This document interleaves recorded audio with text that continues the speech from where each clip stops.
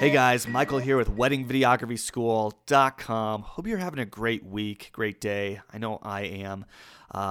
Man, I am coming up on my next wedding here in just over a week, and it's crazy how time flies. I've had a little bit of time off, although it doesn't really feel like it because I've been working on putting together another business and recording podcasts and doing all these other things for other people. And it's just, it's just crazy how your time, if you're not really, really careful and intentional with your time, it can just flee from you, right? It can just get away from you. So anyway, the wedding season is going to be starting up again, and I'm going to be pretty busy, but going to be producing as many podcast episodes as I can. And today's episode is a very interesting one because I am talking with Meena Sohi of Sohi Productions out in Southern California. Meena's got a great story, and the thing about Meena is she has a way of communicating with people that I think is just fantastic. She's able to just hop on a call with you and just talk to you like she's known you forever. And I think that's a really important, and frankly, it's an impressive quality to have. And so if you can have that sort of quality communication style, I think you are in great shape. But what makes Meena's story even more interesting is that she went from shooting one wedding to now having 26 weddings booked for this year in just over a year's time, which I think is pretty incredible. I haven't really heard of too many people going from 1 to 26 weddings in just over a year. So I'm going to ask her about that.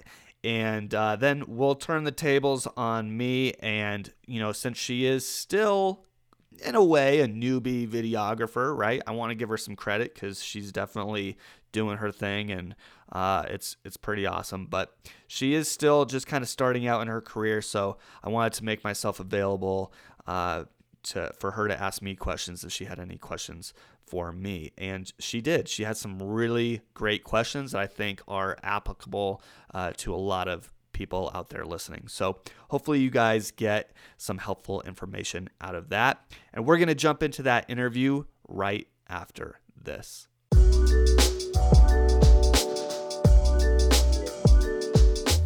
Hey guys, Michael here. Hope you're enjoying this podcast episode. If you're a new wedding videographer or thinking about taking the plunge into shooting weddings full time, I encourage you to check out my new video series, The Big 10. This series will walk you through setting up your business legally and will also teach you the top 10 commandments for running your wedding videography business with no fear. You see, when I first started out as a wedding videographer, I did a lot of things wrong. And yes, some of those mistakes cost me thousands of dollars, some of them only cost me $100, but all of them cost me my pride. It's taken me almost a decade to get to the place where I feel comfortable helping people just like you navigate this sometimes odd but incredibly rewarding career path. So let me help you get your business started the right way. And just for being a listener of this podcast, you're going to get 50% off the cost of the series through the month of April. So head over to weddingvideographyschool.com, click on the resources tab, and select the Big 10. Enter the promo code podcast10, all lowercase and all one word, the word podcast and the number 10. This will change your business for the better.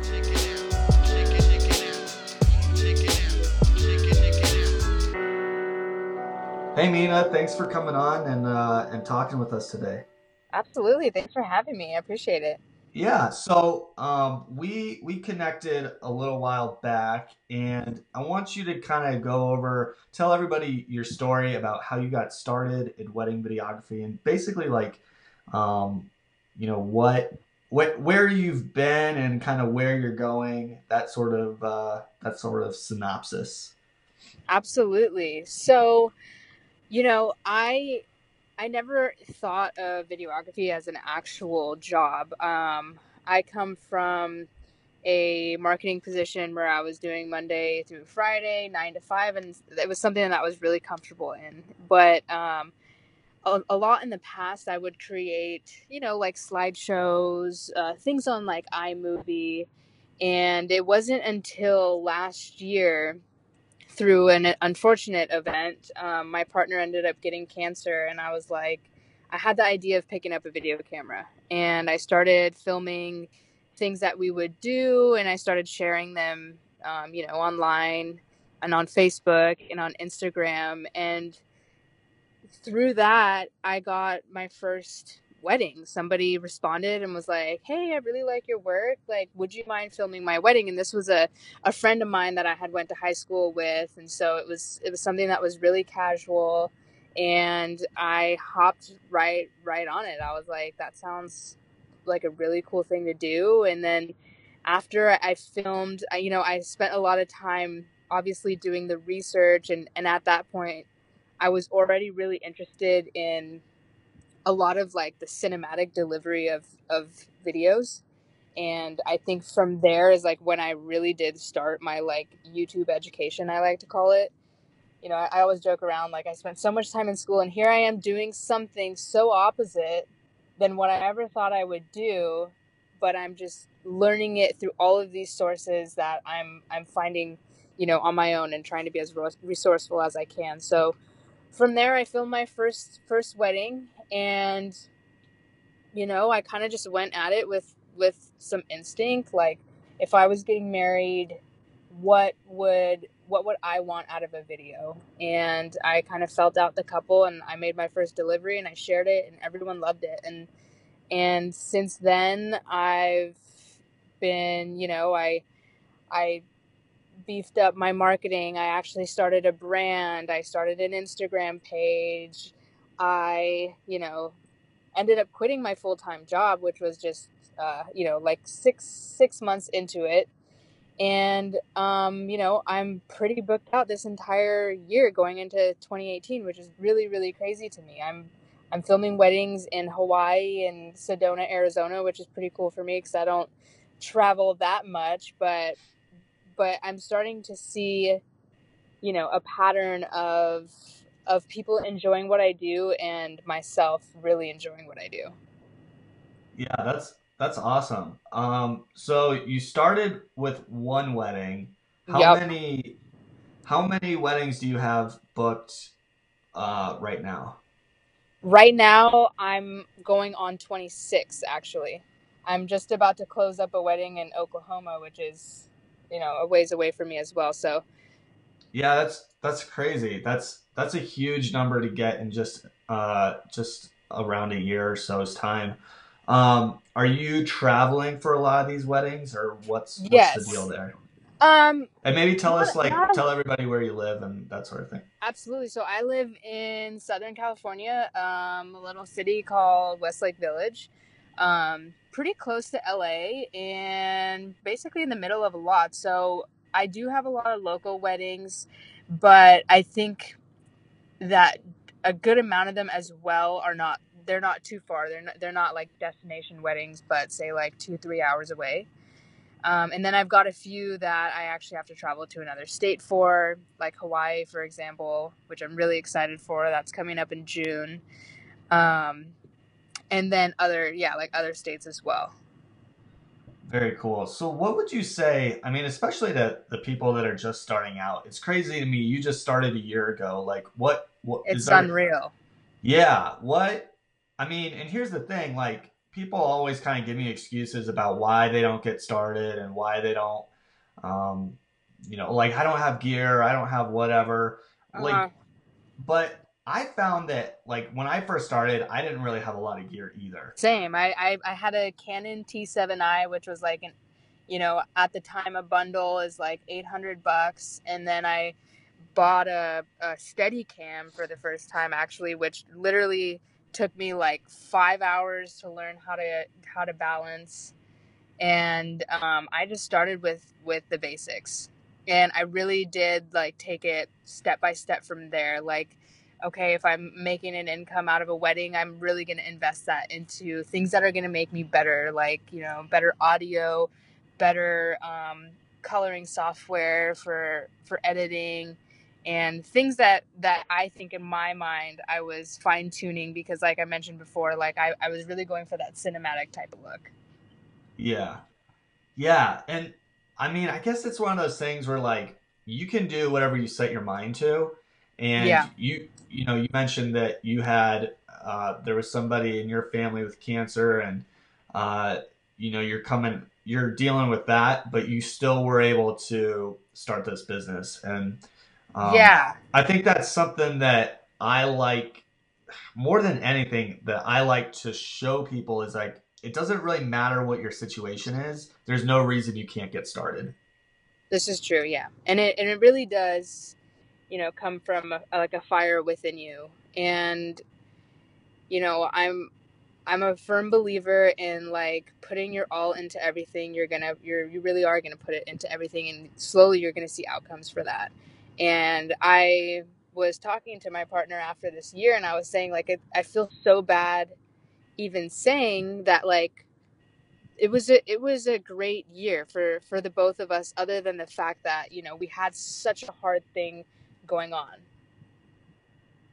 Yeah. But in turn it ended up being a good year. Yeah. And that's just incredible. Yeah, I'm happy to hear it, and it's just such a cool story. How I'm sure what most people are wondering is like, how did you go from 1 to 26 weddings in a year's time? Yeah, I know, and I kind of think back on it also, and I'm actually trying to like I keep very organized with my clients, and I like to categorize them into buckets. Like I said, I come from a very corporate type of lifestyle, so I've got like Excel sheets on top of Excel sheets, and trying to see what has been working best for me. And for me, it has been word of mouth. And it's crazy to say, but I guess actually it's been a lot of like Facebook word of mouth and Instagram word of mouth. I like to get my audience, involved with what I do. And I kind of look at the fact that, we have a Facebook, and for me, like I have a ton of friends on Facebook, so it's like that is my audience every day.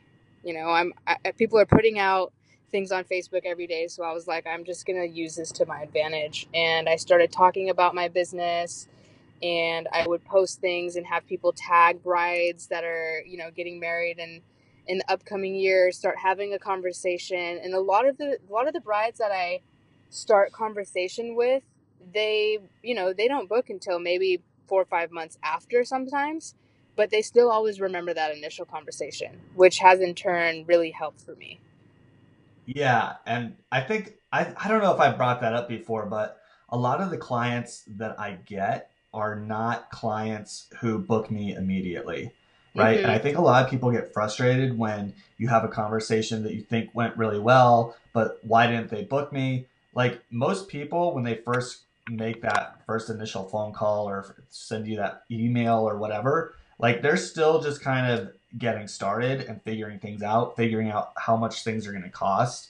So a lot of people are in that information slash, financial preparation mode, and they're not Yeah. ready to book. So, it's not uncommon for me to have people book like 3 months after they originally talked to me. So, Yeah.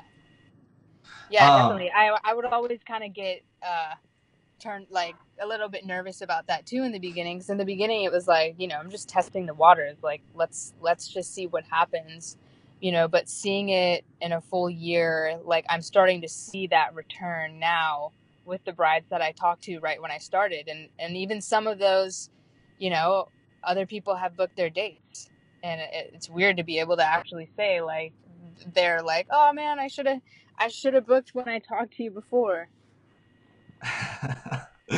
yeah, yeah, I get the same thing. Where like they just wait too long or whatever, and then I'm already booked. But yeah. So quick question. I know this is something that probably a lot of people are wondering. Mm-hmm. Um, is there like a good social media kind of tip, or is there something interesting that you've learned about using like Facebook or Instagram that you think has really helped you? Like, I don't know if it's as simple as making sure you use certain tags or Yeah. whatever, but is there some sort of like social media kind of tip that you could give people? Um, Honestly, I think it's just evaluating your own audience. Like I said, like I've never was using Facebook before because I felt like I was mostly on Instagram, and Facebook was a lot of like people sharing like what's going on and things like that. But for me and the audience that I have, and I'm 28, and a lot of my friends, we're coming up on our 10-year reunion, which in the back of my mind, I'm thinking they already started a group and they asked what people are doing, and I shared my website, and so many people are getting married, and my peers are now starting to get married. So I think, you know for everyone, I would say, like, evaluate your own audience and really think about the people who you want to network with and how you can get those conversations going with them, and to just continue to talk about your brand, not where it's, super salesy and everywhere you go, you're talking about how you're a wedding videographer, but there are a lot of opportunities out there, and, you never know who's listening. Yeah, that's And so social media wise, like I said, for some people it'll be Instagram because that's where their followers are most active. Some people it could be, something different. yeah. How do you figure out where like your audience is? Like I mentioned, for me, most of the people that I know that were my peers, when that I that how would I say that? A lot of the people that I consider my peers now are mostly on Facebook. And I feel like Facebook is a place where you can actually have conversations about, I can post a video, and I feel like it's easier for me to reach the people who I think could become my potential clients. And a lot of the people who I've worked with in the first year have been people who I've known, through high school, or they were cousins with someone who I went to high school with, and I'm seeing a lot of that come up for me as people from the past because of Facebook. Right. Yeah, that's yeah, I with the social media stuff, like I'll be honest, I've never been like super good at any of that. Mm-hmm. I mean, I get the basics of how it works and stuff. I'm just now after 8 years of like not advertising, just now kind of getting into just testing out a little bit of Instagram advertising. And I think, for me, it's I've never had to advertise, and I still don't really need to. But I've Mm-hmm. found that as your prices get higher and higher, um, the amount of potential clients that you have shrinks. That Yeah. pool of people that can afford you starts to shrink.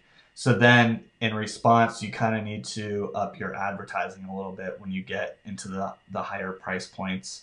I think anything above, 4,000, you got to start advertising a little bit, Yeah. just to get in front of people who can afford that. So, yeah, that's stuff for people to think about out there. Yeah.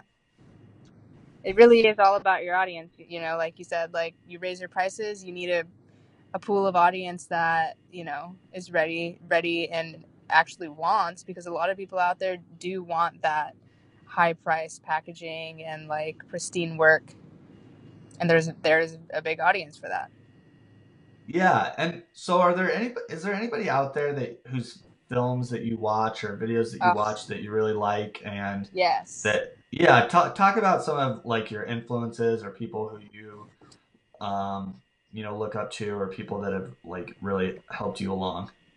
Sure. I started watching Craig Adams from Wedding Film School like right when I picked up the Canon, and it was it was it was awesome because I feel like I learned so much from watching, a lot of the stuff that he teaches. And another team that I really enjoy, and I hope to hire one day when I get married, is White and Rivery, which you've mentioned before. Oh yeah, yeah. Yeah, their stuff is just, it's so beautiful, and it really, like, when I'm thinking of a cinematic delivery, I always think about their films.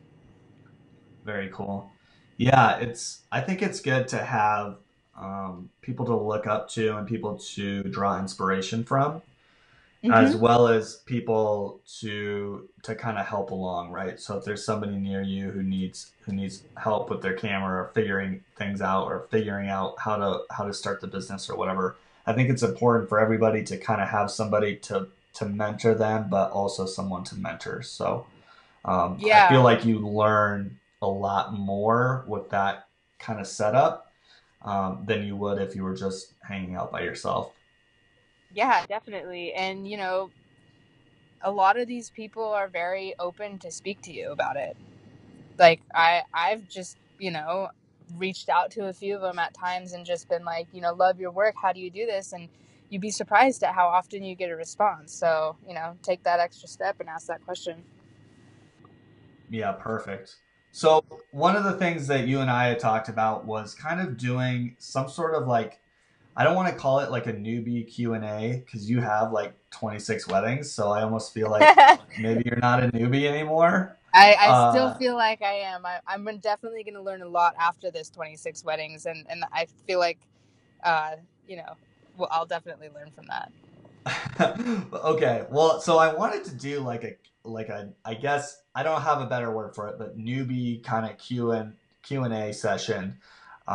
And I know that you've kind of been jotting down some questions that you have, and Mm-hmm. which is super helpful for me because I know there's a lot of people out there just getting started, and I think they're like waiting for me to talk about certain things that I don't even remember that I should talk about, right? Because I don't remember the questions I had 5 years ago, or even I don't even remember the questions that I had a month ago. So, um, so yeah, I'd love to field those questions, and maybe you have some of the same questions that other people have, and we can Yeah, for sure. we can answer those together, and maybe help a few people out. Absolutely. Okay, yeah, I did have a few questions for you, and a lot of these, have stemmed from my experience the past year.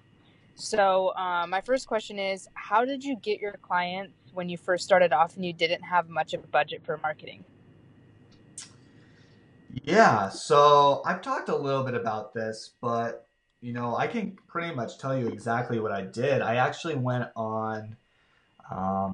So the first thing that happened, my path is a little different just because I didn't set out to become a wedding videographer. Mm-hmm. I was at this job where I was making $11 an hour, and I knew that I couldn't do that for the rest of my life. And my mom had passed away recently, and so I was kind of out on my own, and there was all this other stuff kind of going on.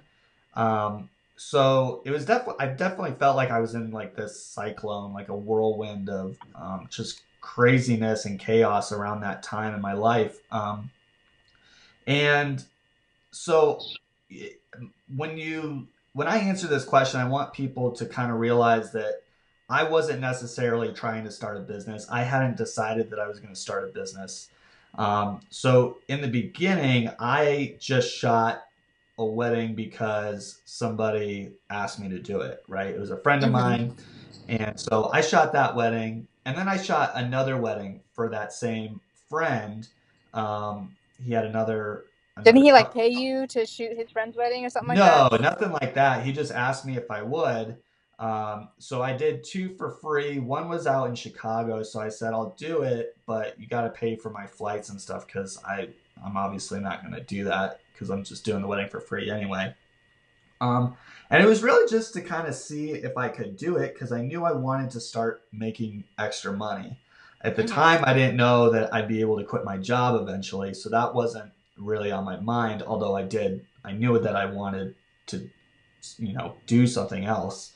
Um, so when I kind of decided that I wanted to shoot weddings full time, and I thought, this is going really well. Like I've done a couple of these, and I think I could really, I could start making money on the side. That's kind of how it started out. Is I wanted to do it on the weekends just to supplement my income. But um, yeah, the I'd say Craigslist was like the first thing I ever did. I just went on Craigslist and said, I am a new wedding videographer. Here's two weddings that I shot, and I posted the two weddings that I did for free. Mm-hmm. Um, and I said, if you want me to shoot your wedding, I'm going to charge you $250. And Wow.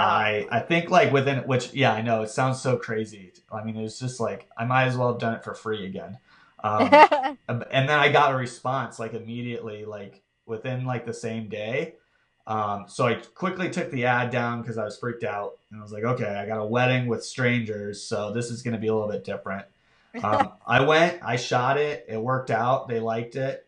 The makeup artist who was there doing makeup was like, I'm getting married like in a couple months. Would you do my wedding? And I was like, yeah. And so I gave her my card that I had made up. I had the foresight to have some business cards made up. Mm-hmm. And I gave her my card, and she called me, and she said how much, and I said 500. So I just doubled, what I Yep. did at the previous wedding because I knew I wasn't charging enough. And I was like just hoping at that point. I was like, man, maybe someday I'll get to 1,000, right? Like Yeah. that would be awesome if I could do that. Um, and so yeah, and then I think I shot another one at maybe like 750 because I was too scared to jump straight to 1,000, and then I went to 1,000. But I think Craigslist is pretty much the way to go, or some sort of Facebook post. Yeah. A lot of it is getting out there too. Like you had booked another wedding from that makeup artist, so that was just being there and Yeah, some doing of your it's job. definitely like coincidental, right? Like that.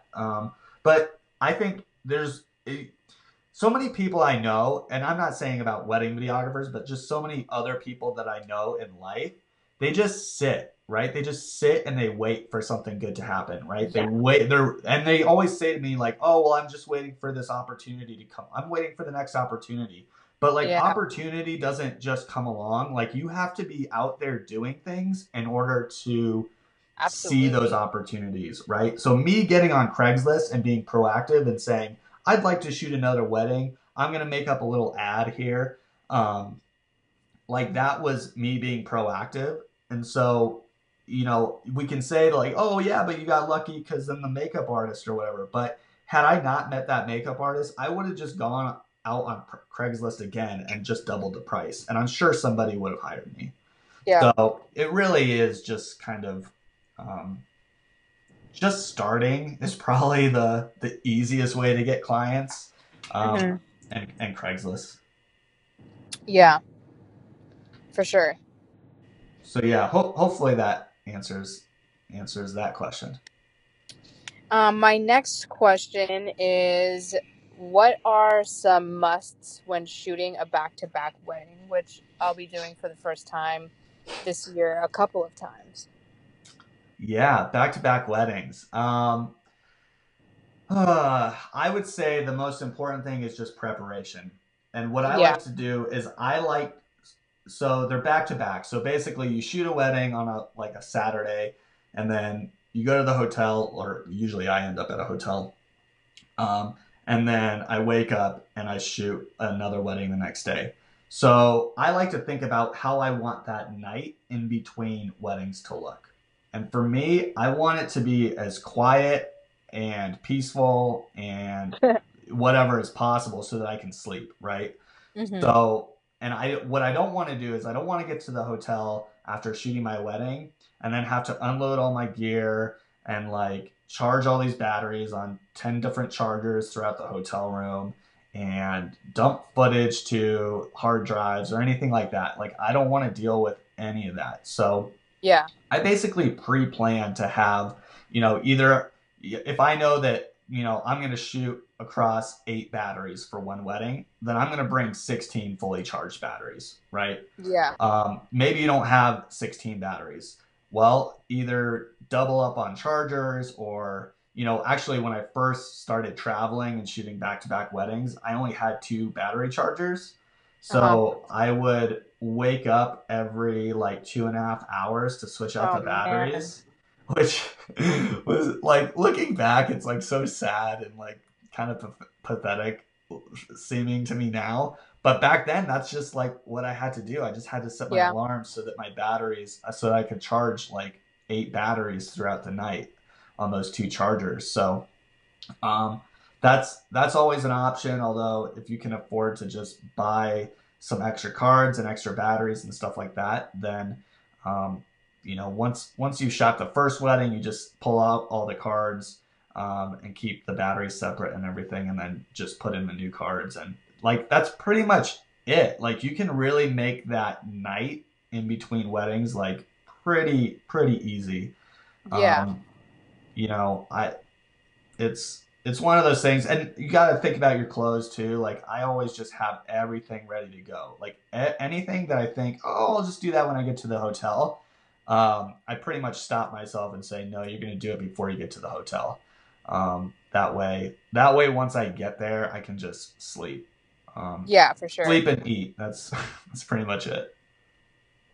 Yeah, I know. I've been trying to kind of play that scenario in my mind as well, and you're right. I mean, you definitely don't want to be waking up and jeopardizing your sleep just to charge batteries and stuff. So, Another thing I'd say real quick about just kind of preparation is make sure you have like a to-do list, right? uh-huh.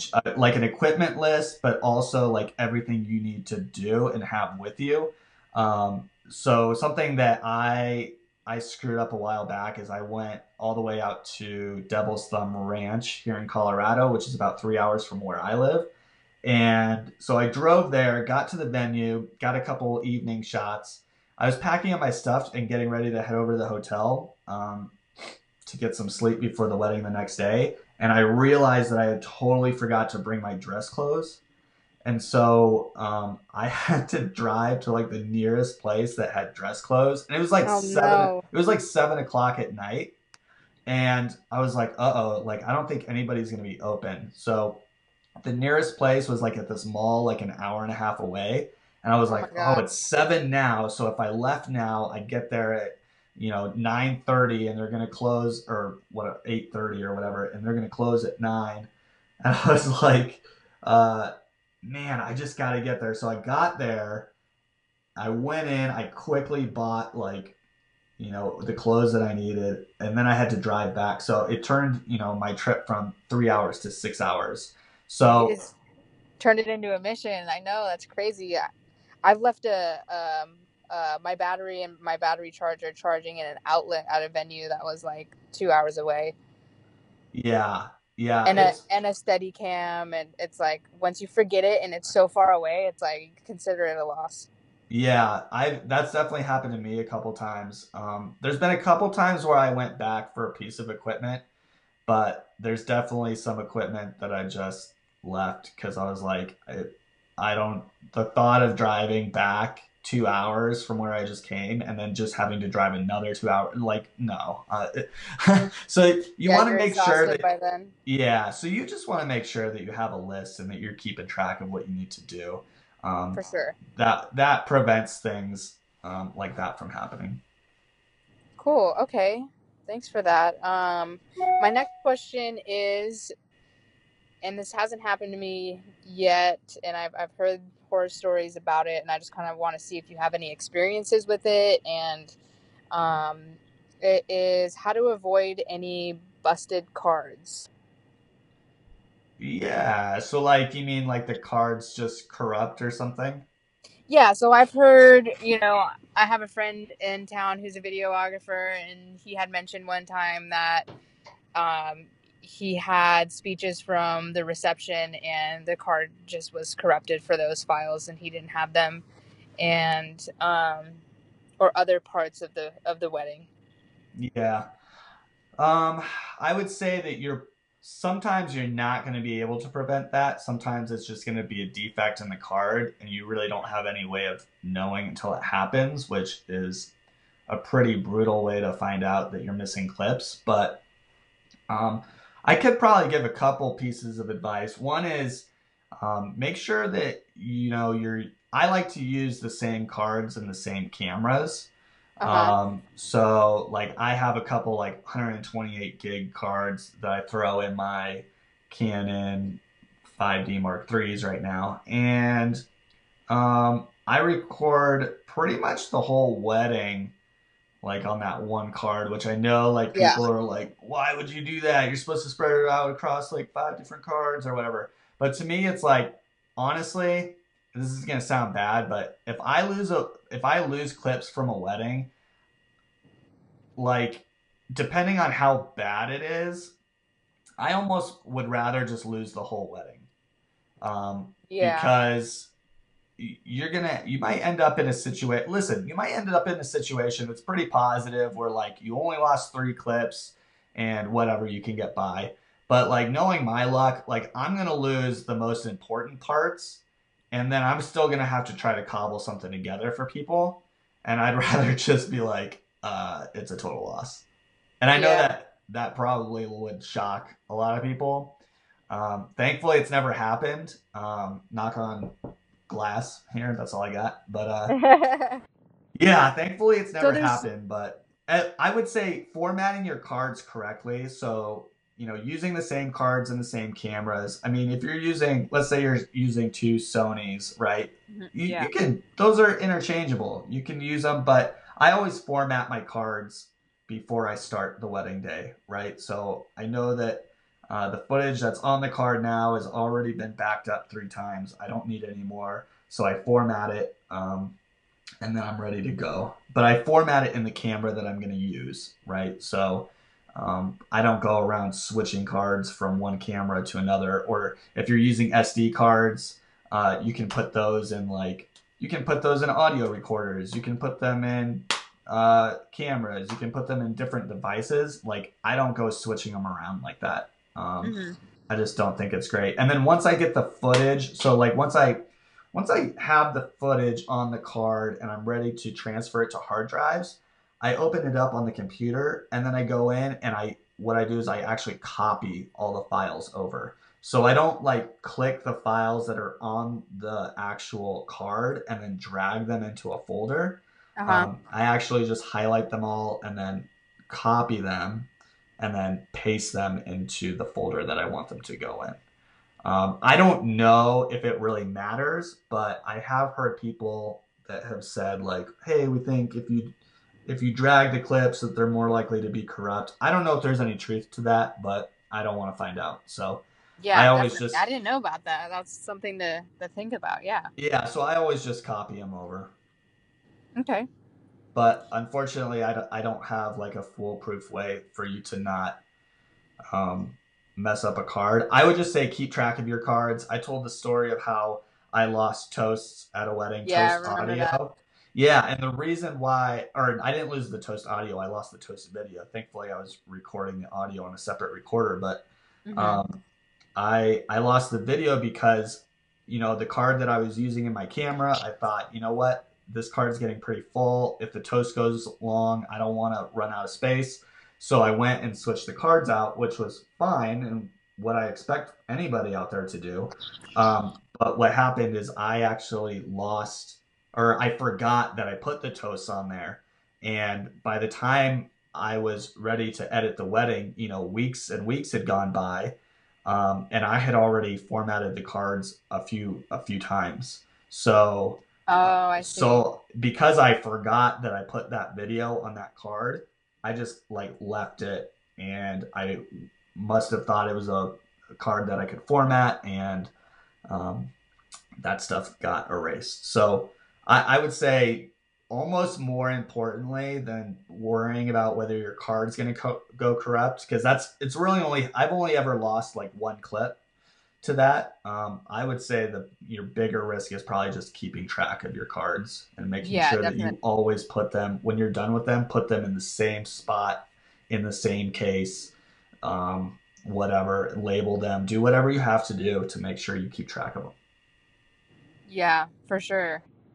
Okay. The next question we kind of touched on in our last conversation, and I thought it was interesting, is if you think that having a drone in your kit and providing drone footage is like becoming the new norm. And if we're headed to a place where, it's not an add on that you add to your package, but it's something that is just considered, part of every package. Yeah. I definitely think so. I definitely think it's becoming more mandatory. That said, I do think we're kind of in that phase that we were a few years ago with like sliders, where everybody was using sliders Yeah. to get like those kind of like dolly looking shots. Hmm. And then you just had all these wedding videos that were like 50 slider shots back to back. Um, Yeah, right. which Going is left and right and up and yeah, down. because everybody was just like super hyped that they could finally get this shot, that they'd always wish they could get. And so I think it's the same thing is happening with drones. I've seen wedding videos where like 40% of the footage is drone footage, and it's like we're definitely abusing it the same way we did with sliders. So I'd say, you know, I like to just do like maybe 5 max shots per wedding. I sometimes I go over that. Sometimes I go under that too, because I it should just be like a really subtle kind of cool thing. Yeah. At least that's what I think. But so yeah, I do think it's important to do it. I would say that it's important for people out there who are operating a drone for wedding purposes to get some training. I don't think hands-on training is a bad idea, but Hmm. you should at least get your Part 107 commercial drone operator's license, which sounds like a huge deal, but it's really not that difficult. There's a Yeah. website called remotepilot101.com, Uh-huh. and that course is awesome. Like that dude, I forget his name. I should know it because I watched all those videos over and over. But he's awesome, and he basically teaches you everything you need to know to pass the test, and nothing that you don't need to know. Um, Nice.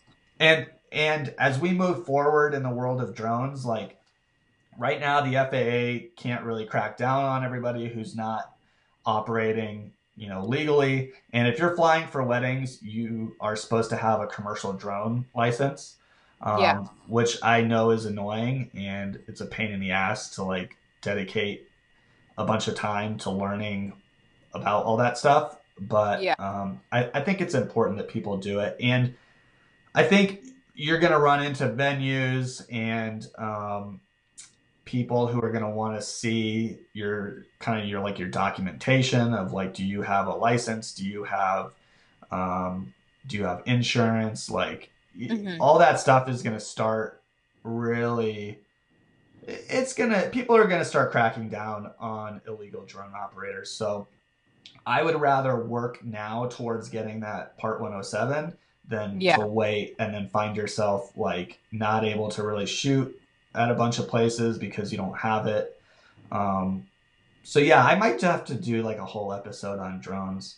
Um, Yeah. And so was it a pretty simple test, or I've heard that like you mentioned, the preparation time is a little hefty, but yeah, nothing too crazy. I really went into that course with I knew that I wanted to uh, get my license. I knew that it's just something I knew I needed to do because I was already starting to get harassed a little bit out here in Colorado, which Yeah. Colorado is usually pretty like, hey, just you can pretty much do whatever you want, just don't be an idiot kind of a place. And venues were starting to be like, no, you can't fly that here, right? Yeah. And then they would like, I had a couple of venues whose lawyers were like, kind of like up to date. Like they knew that I needed a Part 107, and they'd be like, they'd like the the venue coordinator would like look down at this piece of paper from their attorney and be like, "Do you have a Part 107 certificate?" Like in a Yeah. robot voice, like asking me for this document that I didn't have. And so I realized pretty quickly, like, okay, I need this. My clients really want drone stuff. Like, I need to do this. So, Yeah. yeah, I wouldn't say the test is particularly hard, but you do need to study for it. I went into it feeling really really confident, and I got a 90%. Okay. Um, so which is great, but honestly, I kind of thought that I would get like a 95 or like a 98. So I Hmm. was actually like kind of surprised that I got a 90. How So many questions were there?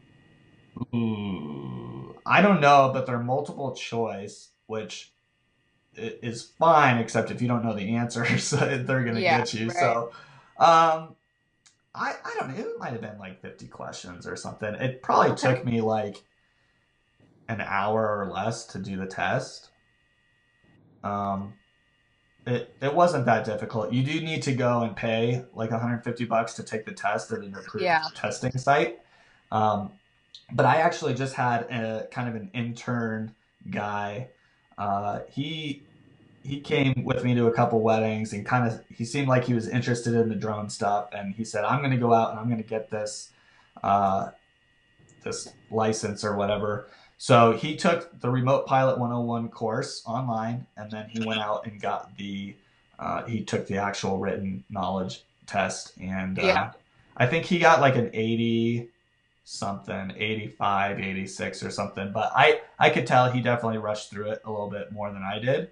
Mhm. Um, but yeah, I wouldn't say it's particularly hard, but you might have to study more than you think you do. Yeah. There's a bunch of new information that you're probably just not going to know because you're not a pilot, right? So there's Yeah, some so weather far I and haven't maps and really stuff. had I'm sorry. I was just saying, like, so far I haven't really had any intense run-ins in regards to the drone. The funny thing is that you mentioned that they're a little bit more on it in Colorado, and I think the only time that I was ever asked to bring it down was one time when I was visiting Colorado. Yeah, yeah. So there's different places where you can and can't fly. There's Yeah. a great podcast called Drone U. I like their podcast. I don't love their website. I'm not knocking the website. Um, I don't really love, and I don't really love their course. Like I started out trying to take that course, and Uh huh. I think they just need somebody different to like shoot it. I haven't taken it in a while, so maybe they've updated it. But the Drone U podcast is a great place for people to start kind of listening um, to get more information about drone stuff. Um, Cool. but yeah, it's an emerging industry, and so I'm pretty heavily involved in it, and I can say that it's so far it's been like a really fun kind of endeavor, but it's also been a real like pain in my ass um, in a lot of other ways. So we'll have to do like a whole different episode on that, but um, yeah, you, you should at least get the part 107. Yeah. Okay. Cool. Um, I'm gonna skip through some of these here and ask you, since we're about to hit our time here. I struggle a lot in my weddings. I'm noticing like thinking too much about when I want to switch my camera from monopod to gimbal, Okay. because it takes like a quick, at least minute and a half to 2 minute to, you know, balance it, get it ready, get your camera settings ready, and then have it set. And I feel like either I'm trying to switch on and off too often, or I don't know. I always just find myself like, once I'm on the gimbal, I'm thinking like, oh, I just wish I had an extra hand to get this shot, you know, and Yeah. then I want to kind of switch off. But I mean, that could, just be as much as like, I need to find a trusted second shooter. I've kind of tested the waters with some people, and I'm still trying to find like the right person that I can team up with. Or I was even thinking like having a camera on a monopod and then having it set up on a gimbal and just being able to switch on and off. But that gets hard a little bit when, say, the bride's moving around or they're starting to do pictures and things like that. So I'm kind of just want to see what you think about that, and if you've ever, had this same issue. Yeah. I definitely have had that issue. Uh, boy, I think about back when I had the Ronin. Um, switching on and off of that was such a pain, and I always wish that I had like a dedicated camera for that. Um, Yeah. And after the ceremony's done, I pretty much do have a dedicated camera for that I could just leave on. But I think there's three options for you. One is to simplify, and that's probably going to be the lamest of options for you. Because when I Uh-huh. say simplify, I mean like lose the gimbal if it's causing you a bunch of hassle, right? Like just kind of simplify your setup. The second option is to get a dedicated camera for the gimbal so you don't have to keep taking it on and off. That's probably one of the better solutions. And then Yeah. obviously the other way you could go about it is getting a second shooter to manage that. Oh, which I forget which gimbal. Did you say which gimbal you're using? So I'm using the Zion Crane right now, the two. Okay, is that electronic? Yeah. Okay, so yeah, with those, and does it have an app that goes Yes. with it? I Okay, usually just set like I know what speed I like for my panning and stuff like that. So rarely do I ever like mess with the app I know with while the I'm Ronin, you have to like when you put the camera on, first you have to go through this crazy like balancing thing. I don't know yeah.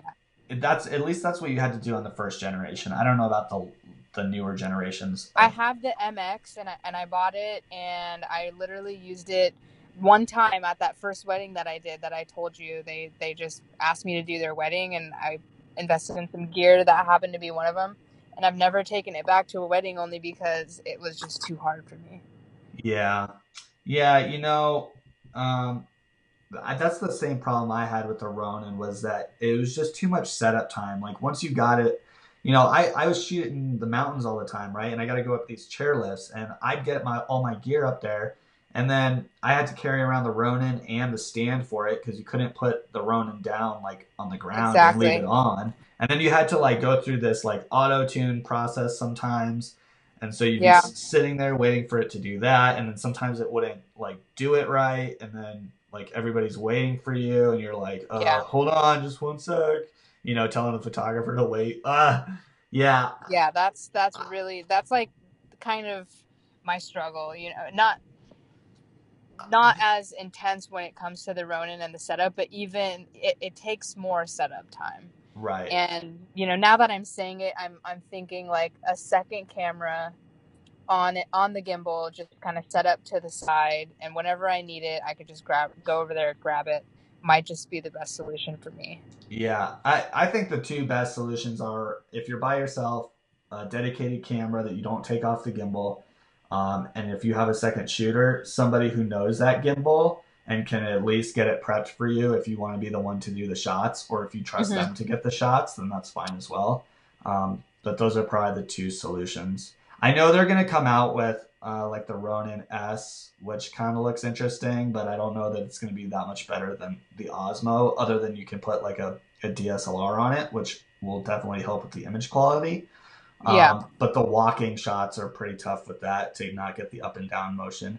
Other than that, like I still really like the glide cam, especially the Devin Graham glide Yeah. cam. I think that was the best one they've ever come out with. So yeah, the glide cam is a little easier to manage, and it's quicker to like just throw a camera on there and get going. So um, I kind of recommend that as well. Okay, for sure. Um, and then last question that I had for you is what's been, I hear you talk a lot about like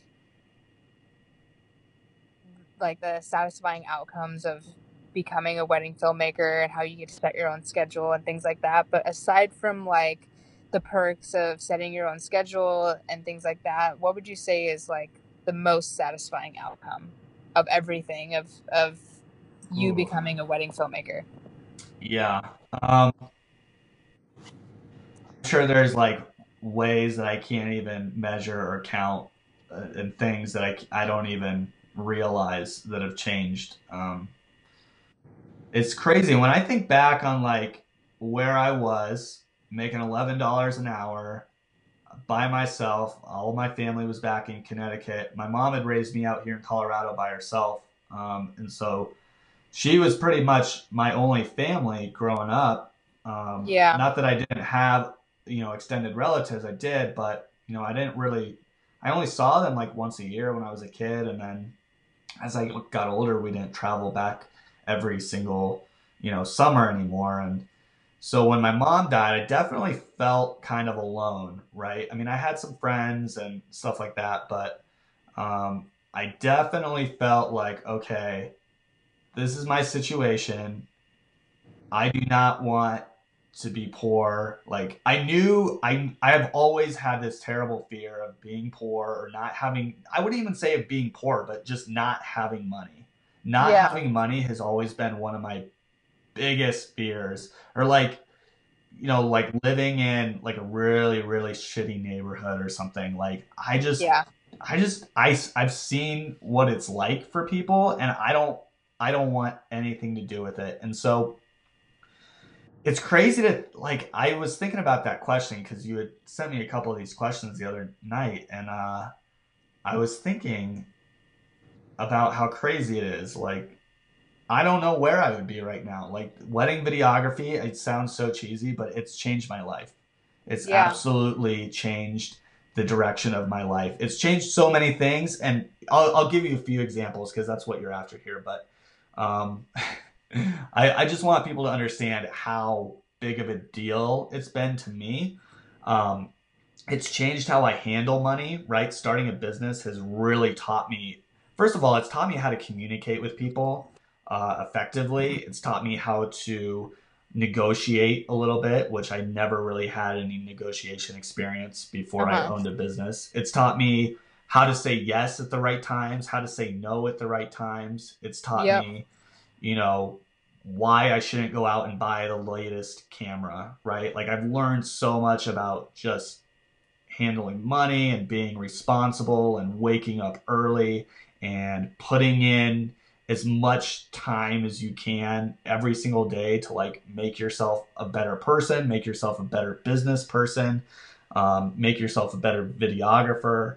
And it's really changed my whole perspective on life. And it's opened my eyes to see like the way that like I used to be a certain way, right? And that Uh-huh. was kind of waiting, like, oh, I hope I get an opportunity soon. I hope get an opportunity soon, right? And I would never step out and take action.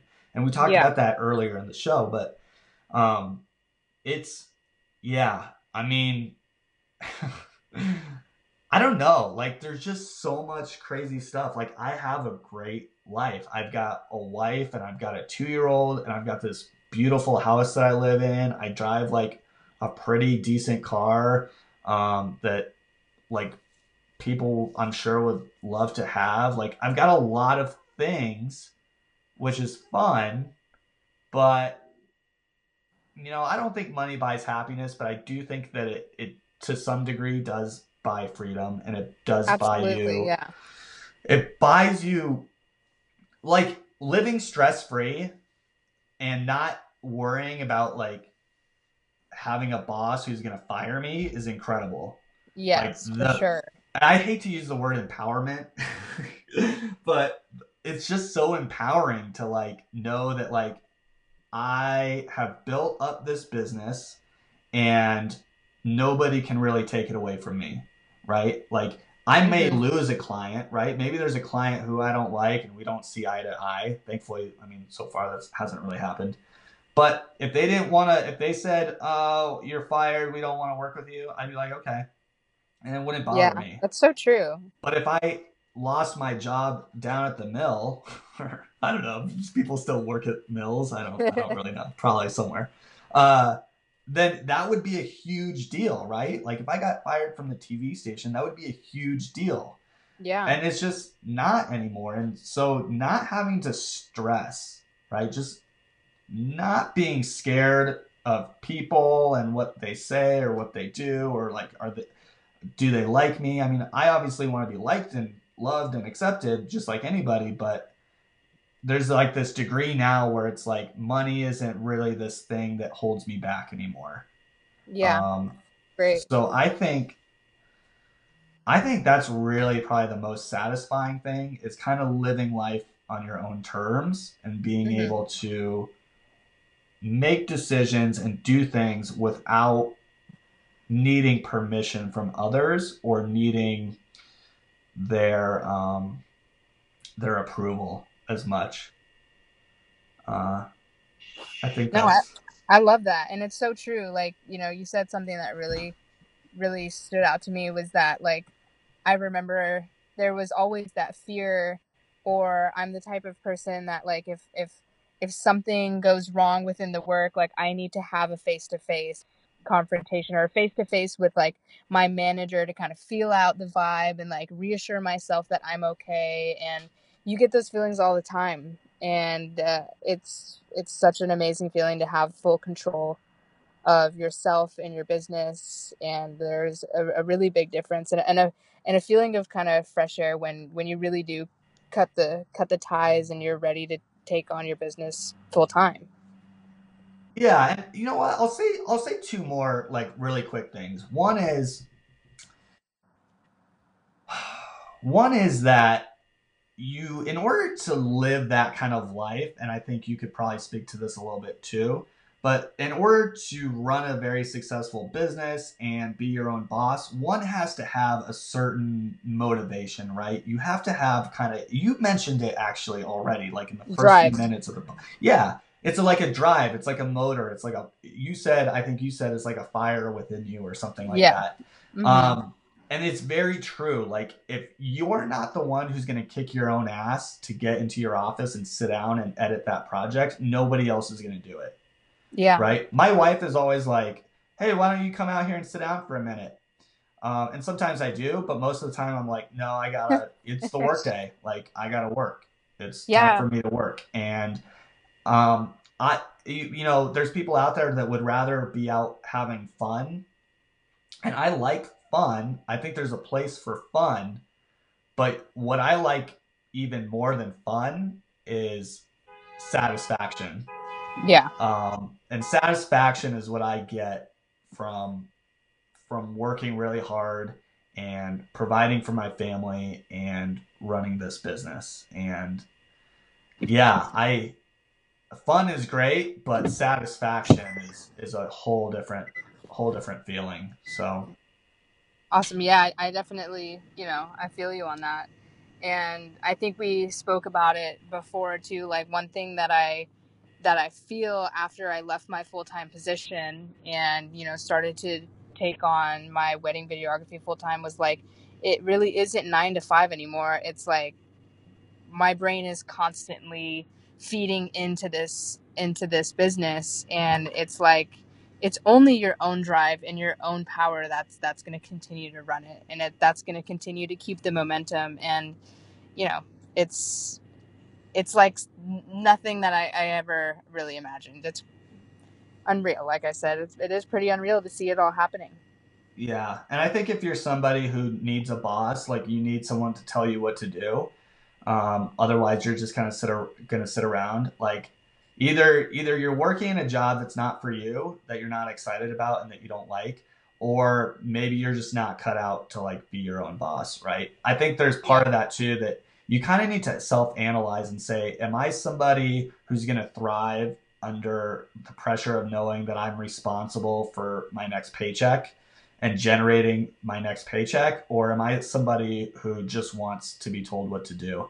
And listen, we need those people, so I'm not knocking that. Like, if you're somebody who Yeah. just needs direction and you need someone to kind of boss you around, I guess, then that's totally fine. But I think there's people out there that need to be honest with themselves about that, because a lot of people will start a business and then realize that it's not all like fun. There's a lot of work involved. So Yeah. um, And it's continuous. I had a friend, we kind of sat down, and he was kind of in the same boat of thinking about, like, doing photography and videography. And he said something to me that I just couldn't, like, grasp. And he's like, I just get really uncomfortable with, like, chasing and, like, chasing people and chasing things and, like, sending a bunch of emails and not getting a response back. And I just thought, like, man, you should see how often I do that. But I do it I don't ever think, like, if I don't get a response, I'm going to stop. It's like, I'm going to keep doing this until I get a response. And then after I get a response, I'm going to continue to do it for more responses. And it just never stops, you know? And I feel like you said there are two different types of people, and like the ones that just expect it to happen, but you really got to get out there and you got to, you know, put yourself in situations where things can possibly come back. And that's part of being uncomfortable. I mean, that really is like it. People say that all the time. Like some of the greatest leaders have said, if you're not uncomfortable, then you're not progressing. You're not doing the right thing. You're not growing if you're not uncomfortable. And so it's getting the hardest part is just getting used to that uncomfortability. But if you Right. can get used to being uncomfortable, like I do this thing when I go on my run in the morning. Like 50% of people out here won't like wave or acknowledge you when you run by them, like on the trail, which I don't care. But I decided, you know what?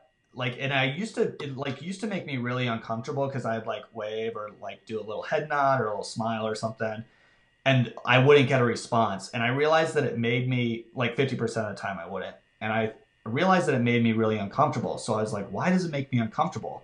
And it's because I felt like kind of rejected in some Yeah. really small, stupid way. But still, that's how I felt. So I was like, I need to overcome this. I need to get to the point where I don't give a shit if that person doesn't wave. I'm going to do it. And when they don't do it back, I'm going to keep running and not feel any sort of difference, right? Yeah. Like I'm going to be indifferent to their reaction. So now when I run by somebody, I always do like a little hand wave with a smile and then eye contact, right? And Yeah. a lot of times they don't respond, they don't do anything. And I've gotten to the point where I don't care.